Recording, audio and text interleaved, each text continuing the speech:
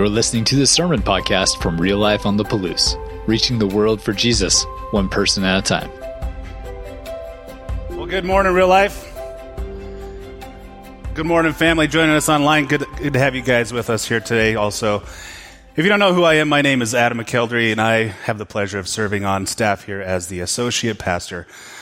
So we are in the middle of this Sabbath series. Last week, I took some time to point out two interrelated pieces to the Sabbath command that we see in the text. The command to remember and the command to observe.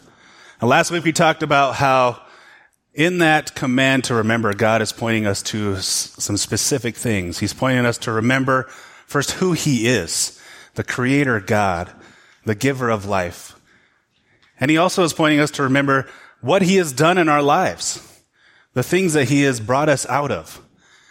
And finally, we saw that He is also commanding us to remember our community and to be looking for ways to bring Sabbath rest to our community. So as promised, today we're going to start that topic of observing Sabbath. And some of you I know are probably like, finally we're getting here. Now I will know what I'm supposed to do. Now I know I'll find out what it's supposed to look like. And I get it. I understand. It's kind of been, for some of us, like those gymnasium lights that we grew up with in grade school. That you had to turn on 26 hours before you actually wanted to use the gym. You know the ones I'm talking about. Some of us have been sitting in here, kind of sitting in it like that. We are just waiting for the lights to come on so that we can be able to see what we're supposed to do and engage in what God is calling us to do.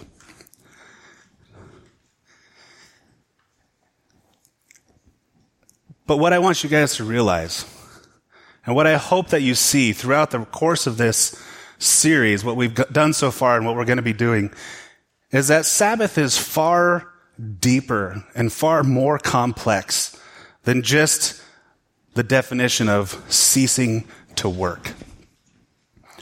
And those are the things that come into my mind when I've had conversations over the last couple of weeks when people are like, how do I rest? How do I Sabbath? What does that look like? What am I supposed to do? What am I not supposed to do? And my first thought is, I don't know. I don't know what rest looks like for you. I don't know what is going to restore your soul. For example, mowing the lawn. Josh has shared in our sermon club the last couple that we've been doing over the last month. For him, when he lived back in Montana, mowing the lawn was something that brought great rest. He looked forward to it, to jump on his mower and run around his yard for a couple hours. No distractions, nothing pulling at his mind. For me, that brings me no rest. Like, I get anxious when I think about going out to mow my lawn. And most of that anxiety comes from the fact that I know there is a very high probability that when I go out to mow my lawn, that I'm going to run into a man-eating serpent the size of my leg in my backyard. And don't let my wife or my daughter mislead you and tell you that they're just baby gardener snakes. They're not. They're huge. They're dangerous. All right? My point is, snakes are evil. It's in the text, Genesis 3. Go find it. You'll see it. It's there. But seriously, what I'm saying is this, guys. Sabbath looks different for each one of us. It doesn't have to be the same. The thing that brings rest to you may not be the thing that brings rest to me. So that's one of the things I want us to keep in our mind as we're talking about this. And we've been building principles. We've been adding principles to what Sabbath is in our lives over the last couple of weeks. And there's one more thing that I want us to keep in the forefront of our minds as we start to really dial down what Sabbath can look like in your lives. And there's some words from Jesus. And we're going to go to Matthew chapter 11. Now this happens to be right before that passage that we read last week in Matthew 12, where we saw Jesus interacting with some different Pharisees, and he heals a crippled man on Sabbath. Just before that happens, this is what Jesus says in Matthew chapter 11, verse 28. He says, "Come to me, all you who are weary and burdened, and I will give you rest. Take my yoke upon you and learn from me, for I am gentle and humble in heart, and you will find rest for your souls. For my yoke is easy and my burden is light." As I read this, for me, it kind of acts as a caution sign, a warning from Jesus to not fall into the same traps and mistakes that the Pharisees did. The guys that we talked about last week who, out of a heart to obey God and show them how much they loved him, they lost the forest for the trees. And they made it all about the rules and regulations that they were building around Sabbath. If you ever get to a point in your practice of Sabbath where Sabbath is observing you instead of you observing Sabbath, you might want to stop. You might want to step back and remember those words of Jesus. He will bring rest to your soul. His burden is easy and his yoke is light. Or the other way around. So, with that in our mind, the forefront of our mind, let's start to build what a practical expression of Sabbath can look like that is not burdensome, that brings rest, that brings life. So we ask the question, how do I Sabbath? How can I find rest? And I believe the answer begins with establishing a rhythm of rest in our lives. Brad Gray does a teaching about this exact thing. It's in your notes at the bottom. You can go to his website, check it out. It's really cool. But he shares about this analogy a guy had given him years before that I wanted to share with you guys. If I don't have the neat little drum that he uses, but if I clap like this, I've just created a rhythm. I've strung some beats together, but that rhythm is not very sustainable. If I stood up here and tried to do that for 30 minutes straight, one, it would probably annoy you guys, but I don't know how long I'd make it before I got tired. But if I clap something like this,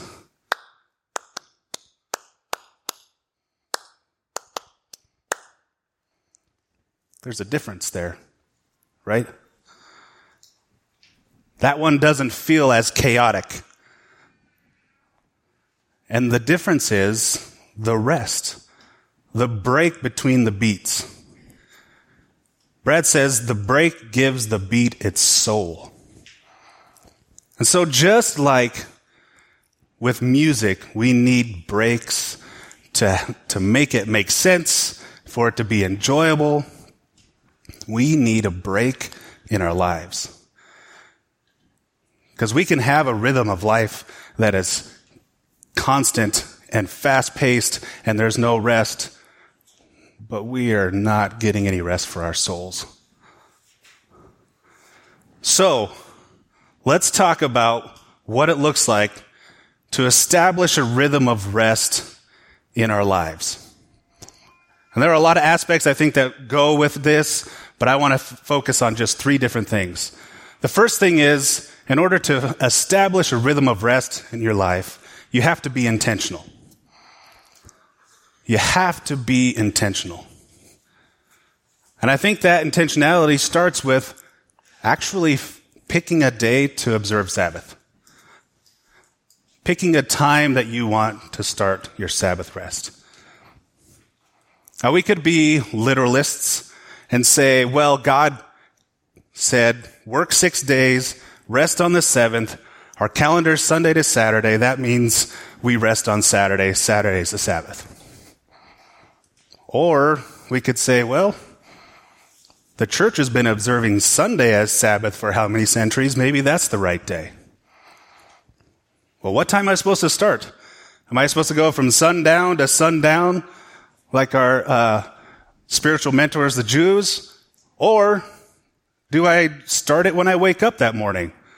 What do I do? We can easily get stuck going down this deep, dark rabbit hole here. Even in this first stage. But remember what Jesus said. My yoke is easy, my burden is light. So should we waste a bunch of time arguing about what day is the right day to Sabbath? Aren't we just burdening ourselves with stuff that we don't need to? I think so. I think we can go past that. Because the truth is, not all of us in here have the same schedule, do we? Some of us here are farmers. We have ranchers. We have stay-at-home parents. We have people that work multiple jobs. We have the normative work schedule in here too, 5 days work, 2 days off. You got to find the day that works best for your schedule. If you're working Tuesday to Sunday, maybe it's Sunday or Tuesday through Saturday, maybe it's Sunday or Monday. Find the day that works best for you. And if you don't live by yourself, if you have a family, I would highly encourage you to talk with your spouse about that. Talk with your kids. What's a good day for us to do this together? Maybe you're single and you have roommates, and they're trying to figure out Sabbath too. Include them into it. Remember the community. You don't have to do this alone.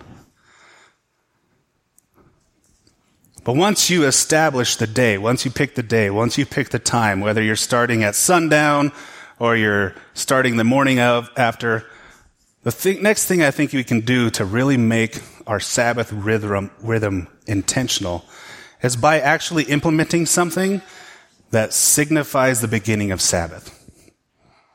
And we were kind of talking about this in our life group this past week as we were discussing what it means to bring rest to our community. And one of the couples in the group was sharing what they were doing in their household. Like, this is new to us. We've never done this. We're trying to figure out how to do this. And we want to be more intentional. We want to include our kids into this. And we're just trying to figure out what that looks like. And through the course of discussion, they remembered how back during Advent season, the kids really loved lighting the candles for Advent. It was really impactful for them to remember all of those themes of Advent, of hope, love, peace, and joy. And they're like, I know that there is a tradition within the Jewish community to light candles to start Sabbath. Maybe we'll try that. And so they are. They're going to give that a shot. They're trying to be more intentional, include their kids in the practice of Sabbath. Maybe that's something you can try as you are trying to find ways to intentionally start your Sabbath day. Maybe you light candles. Maybe you find a liturgical prayer that you like, that you want to say at the beginning of each thing. Maybe you have a meal with your family. Maybe it looks like something that happens every Friday night at the Western Wall in Jerusalem. A friend of mine was telling me about when he was over there for a study trip in Israel, and they got to Jerusalem just as Sabbath was about to start. And as soon as it started, people are hooping and hollering, and they're dancing, they're singing, they're laughing, and they are just so full of joy. All of the worries of the previous 6 days were gone, and they were just basking and celebrating in God's rest. Whatever it is that you choose to do, just make it a meaningful thing. Make it meaningful. Which leads me to the second part of how to establish a rhythm of rest is make it substantial. And when I think of the word substantial, when I hear that, I usually think of something that's big, something that's grand, something that's solid. And that is at play here, but also I think the most important thing is that you make it meaningful. Make it something that is out of the ordinary from your usual day. Maybe that's as simple as choosing to sleep in past the time that you usually do during the week. Maybe you don't do laundry. Maybe you don't clean the house. It looks different for all of us, but what are the things that would really make Sabbath different than the other 6 days for you? Find that thing. Try that out. Keep it substantial. Because when Sabbath is a big deal for us, when it's important to us, when we can celebrate when it happens, then it becomes a part of everything that we do. It's easy for us to observe Sabbath every week when it means something special. The third part about establishing a rhythm is to make it sustainable. Make it sustainable.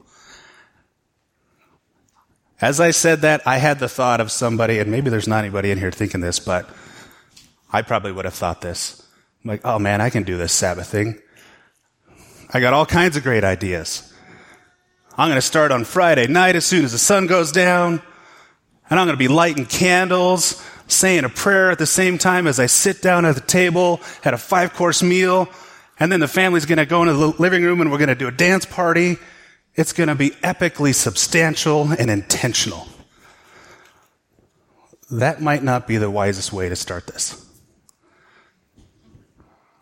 We want to make sure that as we start this discipline of Sabbath, that it's something that can be maintained, something that can be done each and every week. We want to learn to crawl before we walk, before we run in this discipline. We do that in a lot of things in our lives, right? I remember a few months ago, and one of the many times that I've tried to reestablish exercise in my life, I decided I was going to go lift with a buddy from Life Group. Showed up. I'm ready to go. I'm ready to show up. I get there. I'm like, all right, dude, let's do this. Chest, back, thighs, what are we doing? Legs. Ugh. If you guys know, legs suck. That was the worst thing to start out with. But I am a prideful man, and I was not going to be outdone. It had been months since I stepped foot in the gym. My buddy had been there for a year straight, but I'm going to keep up with him. And I did everything I could, including almost puke by the end of it. And for 4 days afterwards, I'm regretting every decision I made that morning as I'm taking one stair at a time up to my bedroom, using both hands to lower myself onto a chair. We got too much too fast. Too much too fast. We have to make sure that whatever we establish is something that we can do each and every week. Because if we do something that blows us out of the water the first go around, what is our likelihood of trying to do that the next week? Not very high. So there you have it. This is how we can do Sabbath. We can do Sabbath by starting to establish a rhythm of rest in our lives. A rhythm that's intentional. A rhythm that is substantial. And a rhythm that is sustainable. But I know there are some of us who are still sitting there thinking, that was okay, but it didn't hit the mark for me. Because for you, maybe the question isn't, how do I Sabbath? It's more, how can I Sabbath?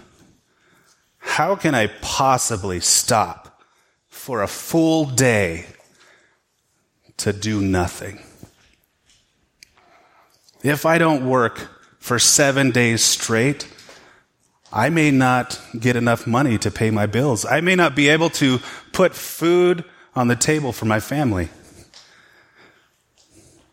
Or maybe you're on the other side of that spectrum. You're like, if I'm not doing something, I feel like a lazy bum.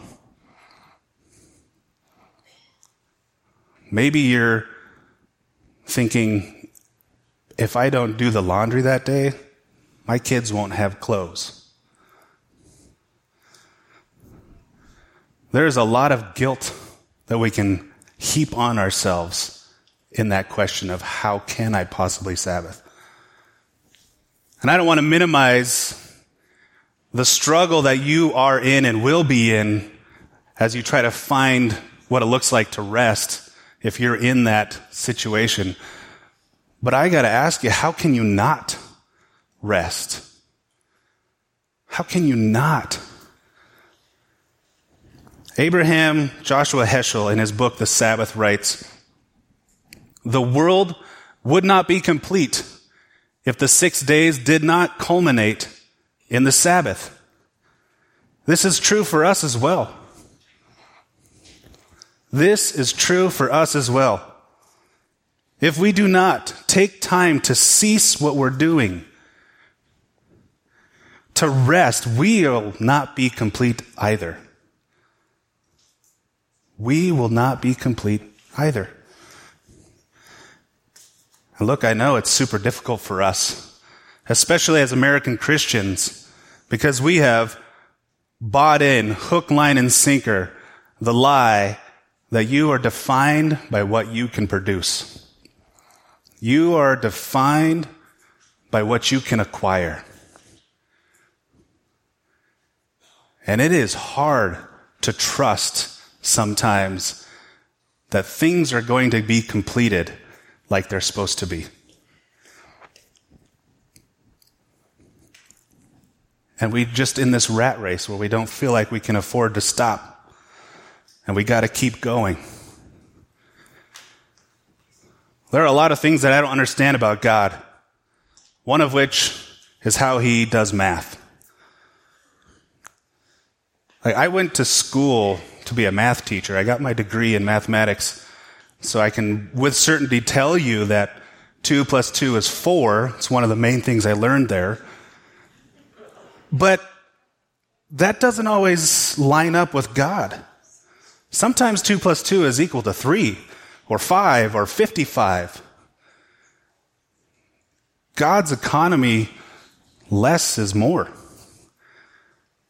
And I've seen this throughout my walk with him, especially in tithing.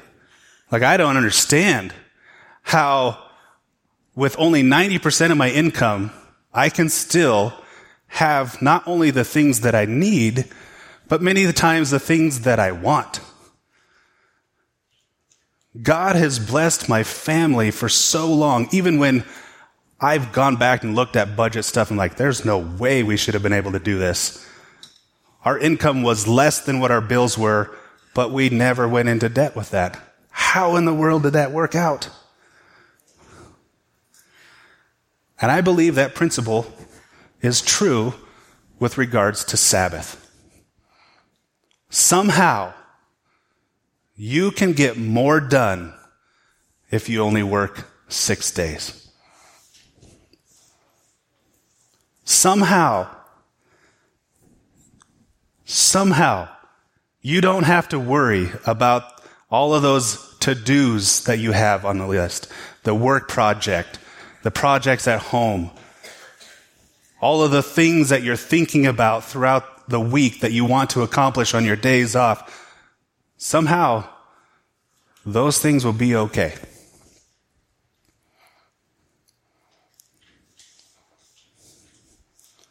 Well, I don't know about you guys, but I find it difficult still to do that. My mind tends to go to the place where I'm like, I've got to do something. I can't just stop or else it won't get done. Like yesterday, I'm sitting on my chair looking out the window and it's blue skies and sunny I'm like, this is finally the perfect day to take down my Christmas lights. But I'm like, but I'm supposed to be Sabbathing. But if I don't do it now, who knows when I'll have a day like this again? It could be April, could be May, and then I'll be that weird neighbor with his lights still on his house.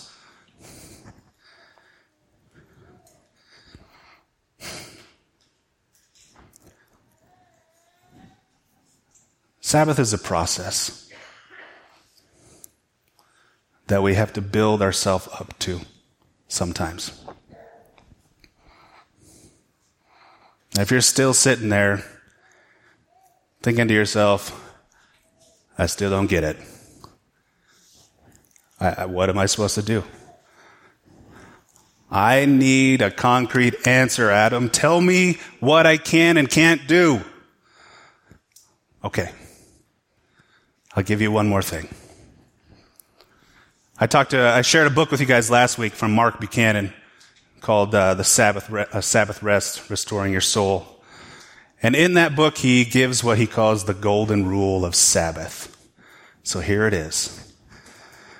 The golden rule of Sabbath is to cease from that which is necessary and to embrace that which gives life. Stop doing the things you think are necessary and find the things that will bring you life and do those instead. But be careful. Be careful not to blur the lines between that which is necessary and that which gives life. Because I know there are some of us in here that really love their jobs, really love the thing that they do for work, and they would do it for 7 days straight all the time, and some of you do. But when are you giving your body a chance to rest? When are you giving your mind a chance to stop thinking about work? When are you going to give your soul, your spirit, the time to be restored if you don't stop and rest? We got to remember that Sabbath is an invitation from God into his rest, into his fullness, to trust that he will provide for your material needs, to trust that he's going to be bringing restoration into your life. The writer of Hebrews, in chapter 4, starting at verse 9, says this: There remains then a Sabbath rest for the people of God. It's there for the taking. For anyone who enters God's rest also rests from their works, just as God did from his. Let us therefore make every effort to enter that rest. Are you making every effort to enter that rest? Are you finding the things that are bringing you life to replace the things that you feel are necessary? Are you willing to be intentional with your time of rest? Are you willing to make it substantial and meaningful and make it something that you can continue to do? My hope and prayer is that we all will. That we will all make every effort to put God on display, to enter into his rest and be restored. We're going to go to our time of communion. So if you have your stuff, you want to grab it and start opening it up. If you're joining us for the first time, here at Real Life, we practice what we call an open table. And all that means is we don't require you to be a member, a partner, as we call it here, of Real Life in order to take communion with us. We just ask that you have made the decision to partner and become a member of God's family. So just like Sabbath, communion each week gives us the opportunity to take a moment and stop and reflect, recenter ourselves with God, and to remember what He's done in our life the last week, and look forward to the things that He's going to do in the coming week. On the night that Jesus was betrayed, He took the bread and He broke it. He said, "This is my body, which is for you. Let's do this in remembrance of Him." After the meal, He took the cup. He said, "This cup is the new covenant in my blood. Do this whenever you drink in remembrance of me." Let us remember His sacrifice. Father God, Lord, I thank You for this morning. I thank You for the opportunity to gather with this family. I am so grateful every week to stand here, to sing with my brothers and sisters, to know that there are people all over the community in the Northwest that are singing in their homes with us. Lord, it is so exciting to be a part of Your family. It is so exciting that You love us so much that You tell us to take a day off. You care about us so much, You want us to work out of our rest, not work towards our rest. So God, I pray that as we walk out of here today, Lord, that we pick a time that works best for us, our schedule, our work schedule, to stop and spend time with You and rest. Lord, show each one of us how it is that we can make that substantial in our lives and how we can maintain that rhythm of rest in our lives. In Jesus' name we pray. Amen. Thanks for checking out this message from Real Life. You can find out more about us by visiting liferotp.com and connecting with us on Facebook and Instagram. Until next time, have a great week.